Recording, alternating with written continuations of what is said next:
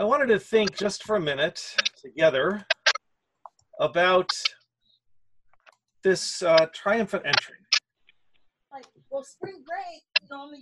Last week we saw that God and man come together in our vision. God and man come together when Lazarus is raised.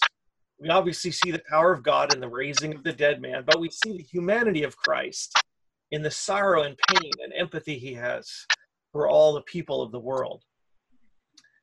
In this week, we see two things come together in Jesus again. Only this week, there's two strains of messianic prophecy in the Old Testament. On one side, there's a lot of verses that talk about the coming king who will reign forever. The king, according to the line of David, we read it at Christmas time, of his kingdom there will be no end, right? So we have a conquering king who is going to reign forever.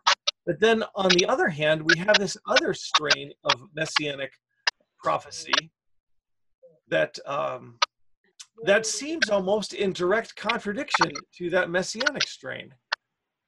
And It's a hang on one second. Oh, there we go. Okay. And it seems like it's in direct contradiction because it's the suffering servant strain. We have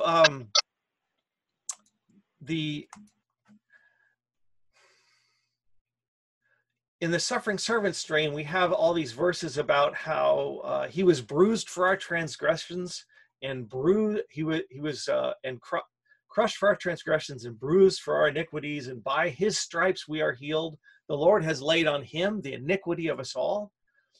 So these are two very different things. I can understand the Jewish people being confused and sort of having to choose one side or the other, which they did.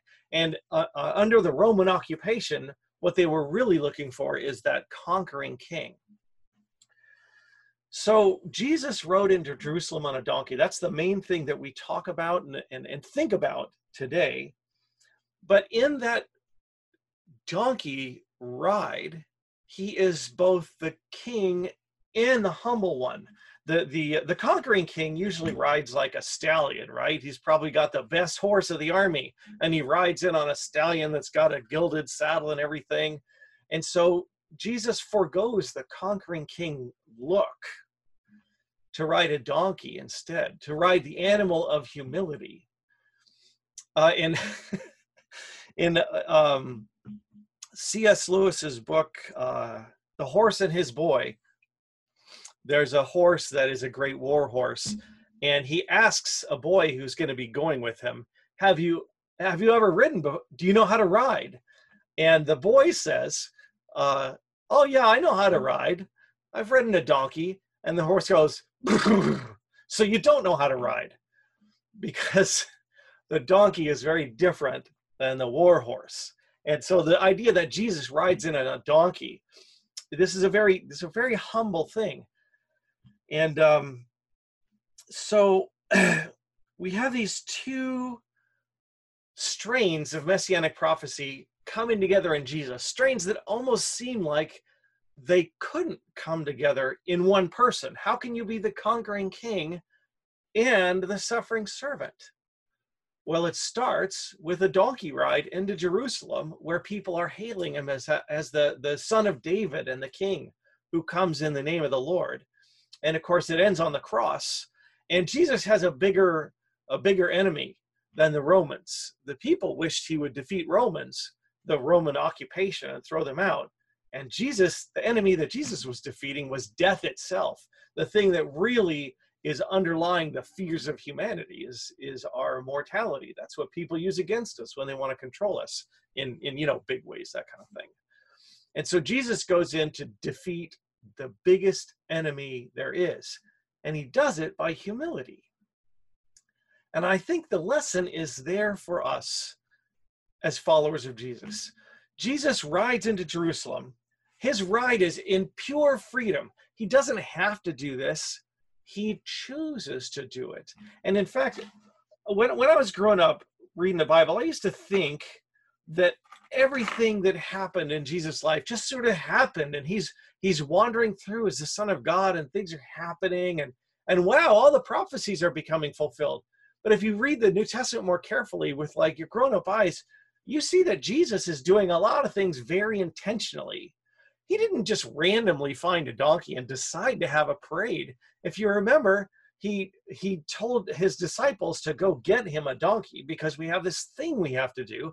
And this thing we have to do is to ride into Jerusalem on a donkey, because that's part of the messianic prophecy. Behold, your king comes to you humble and riding on a donkey. And so Jesus did it on purpose, and he set it up and he planned it as a fulfillment of messianic prophecy that he was the one. But here's the thing. It's not just a messianic prophecy. It's also a prophetic and it's a provocative act. Jesus probably would not have been crucified if he had stayed in the northern territory up in Galilee and preached up there, and people just, heard about him. But as long as you like stay out in the country, as long as you're not near the centers of power, you can kind of get away with a lot of stuff, right? So if you remember, in the story of Jesus, a while before this, there's a little line that says Jesus set his face toward Jerusalem. So that's where the whole thing really starts to go down, is when Jesus says, I am going to Jerusalem. That's like saying, I'm going to Washington, right? He's going to the capital. And he gets near Jerusalem, and then he orchestrates the fulfillment of the prophecy about the coming king. Blessed is he who comes in the name of the Lord. Blessed, Hosanna to the king, right? So what do you do if you are one of the leaders in Jerusalem and your power depends on maintaining peace? Because the Romans desired basically two things: peace and taxes. Any ruler, any Roman governor who could maintain the peace and collect the taxes was on his way up the chain. And so Pilate actually was a fairly ruthless guy, this area of Judea was considered kind of rough country because of the rebellious Jewish people who refused to be ruled. And so they sent kind of a tough guy, Pilate, to take care of it. And so Pilate is in the situation where, as long as he maintains peace and collects taxes, he's in a position to maintain his leadership and even move up the ladder. And so what is that? If that's what he has to do, what do the people under him have to do? Maintain the peace and collect the taxes. And so that's what the Jewish leaders had to do if they wanted to stay in their position, because they were only leaders because the Romans put them there. So Jesus rides into town on a donkey, and people are shouting, "Here comes the king! Here comes the king!" And you're a leader who has to report to Pilate. What do you do? What do you do? Well, it kind of depends on the kind of person you are, right? Depends on who you are. If you're a person who is like a believer, someone who believes there really is a God, and that God has been active in the history of the Jewish people, you start to question yourself and you wonder, I wonder what's going on. Could this be it? Or is this another false Messiah? And so you begin to check things out, and you begin to analyze things, and you probably pray too. And we know that Nicodemus was a leader of the Jews, and he came to Jesus by night. It's quite a while ago now, because he's like, you're kind of causing trouble, and yet on the other hand, you're doing things that only someone whose God is with could do. So we need to check you out. So Nicodemus was one of these powerful people that was also a believer. But then there's other powerful people who are there not for the belief, but for the power. And, that's true in any situation where there's power involved. Some people are there to serve, and some people are there for the power because they like it. So you have the Nicodemus types, and then you have the other types. And here comes Jesus riding in to a parade proclaiming him king. And what are they going to do? Well, actually, they've already decided, because Bethany is only a couple of miles away, and that's where Lazarus was raised. And when he raised Lazarus just a couple miles from Jerusalem, that's when they decided this guy has to be dealt with. this, and in fact, if you catch it, it says, and we better kill Lazarus too. So they're completely out for power, because here's this amazing miracle, and all they can think of is killing the guy who did it and killing the guy who got raised. Because why? Because they're threatening them. So when Jesus does this, it's not just a random thing. This is intentionally provocative. He's throwing down on the religious leaders. He's thrown down the gauntlet. He's calling the question on him. It's like looking him straight in the face and saying, what kind of person are you? What kind of person are you? What are you doing here? And some of them, Nicodemus, we know included, came to be believers in Jesus as the Christ. And some of them are the ones who orchestrated the mock trial of Jesus and got him killed because they wanted to maintain their power. But today's point is that Jesus knew all this was coming, and he did it willingly. Jesus knew what was coming.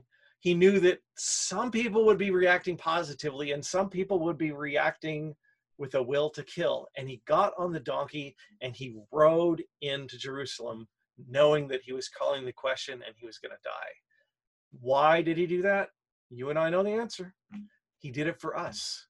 The Bible says that in Jesus' death and resurrection, we are reconciled to God. Jesus shows us what God is really like. He is perfect. Jesus was perfectly free the whole time.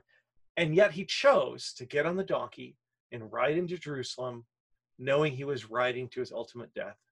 And he did it for us. He did it for you. He did it for me. He did it for every person in the whole world. He did it for the people that won't wear a mask. He did it for all the people that you feel like you want your distance from. He did it for them too. He did it for everybody. Jesus showed his love by getting on the donkey and riding into Jerusalem. So the question I have then is, you and I are followers of Christ. What does it mean for us to get on our donkey and ride? Where in your life, this is the question for reflection this morning, where in your life do you need to willingly get on the donkey and ride into something? Where in your life do you need to get on the donkey and willingly ride into something? Not with power, but with humility and love. What do you need to move toward this week in humility and love? Even though it might be painful, even though it might be difficult, it might require you to forgive things that feel unforgivable to you. And when I say that, I'm mindful that Jesus said, unless you die, you will never live. And forgiveness is a kind of a death. It really is. I mean, I'm not talking about little things.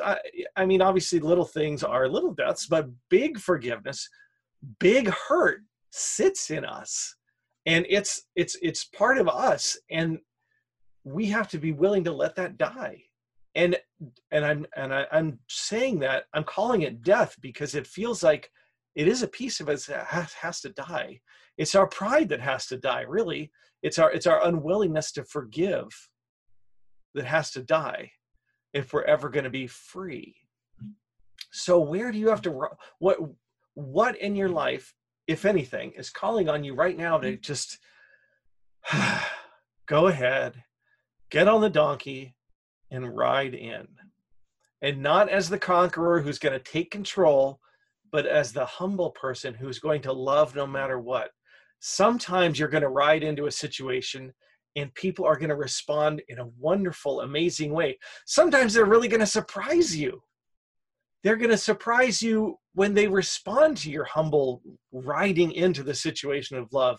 And you're going to be like, wow, I wasn't quite expecting that. But sometimes they're not. Sometimes you're going to ride in humbly and they're going to be like those other religious leaders where all they see is a chance to take advantage of you.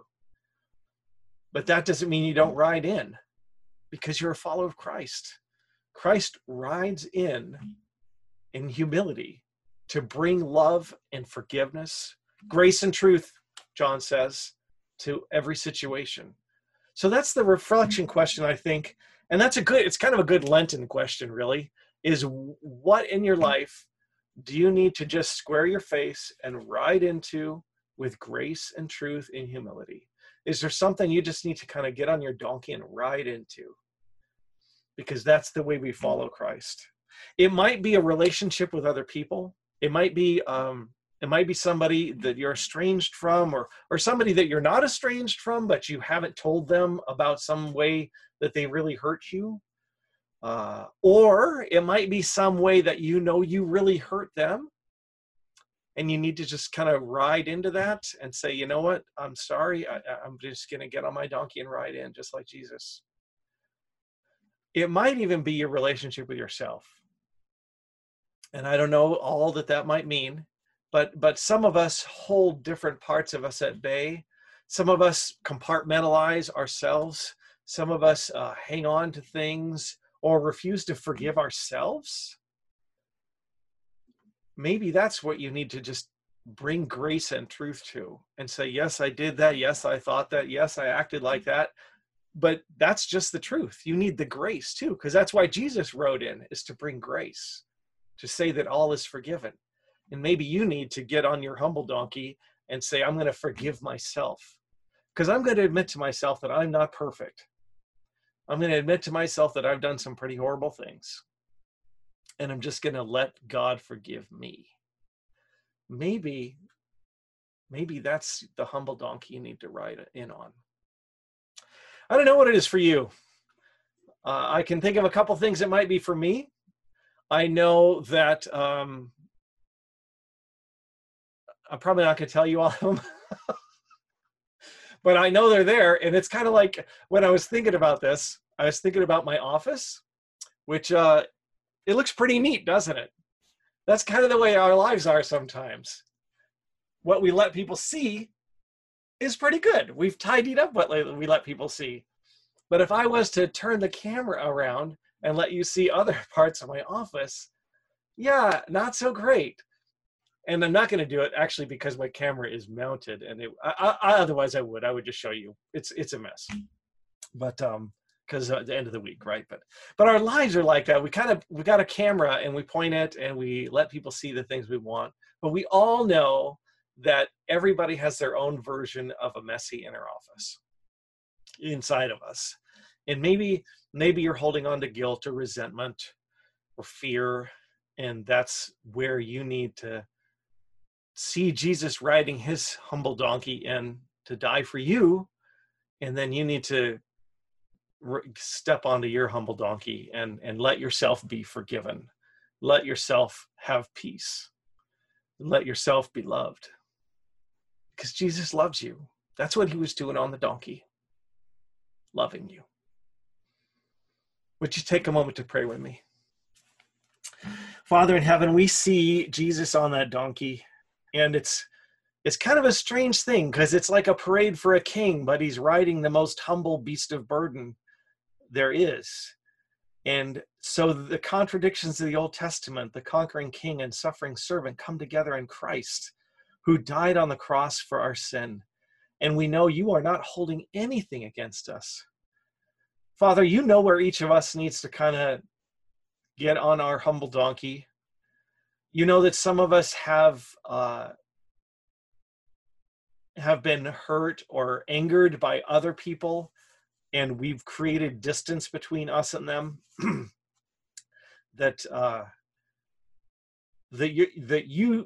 We know that while we were still sinners, Christ died for us. While we were your enemies, he got on the donkey and rode into Jerusalem to die for us.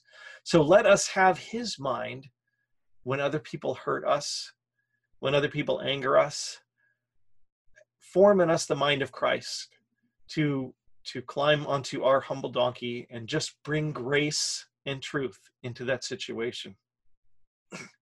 And if we have hurt somebody else, if we have angered somebody else, when new things come to our attention that we feel like, well, they deserved it or whatever, help us to follow the example of our Lord and just ride into that situation with grace and truth, to seek forgiveness from them.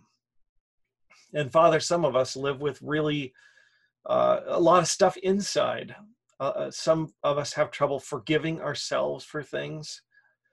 Some of us have a lot of hurt or pain. Some of us feel bitter. I want to ask you to help us see Christ riding on that donkey to his death willingly, all out of love for us. And then I want to ask for those of us who deal with those inside things to give us grace and truth to see them as they really are, and grace to let the love and forgiveness of Christ flow into those deep parts of our lives so that we can have his peace. Father, all this we pray and lift up to you in the name of Jesus, our Savior. Amen.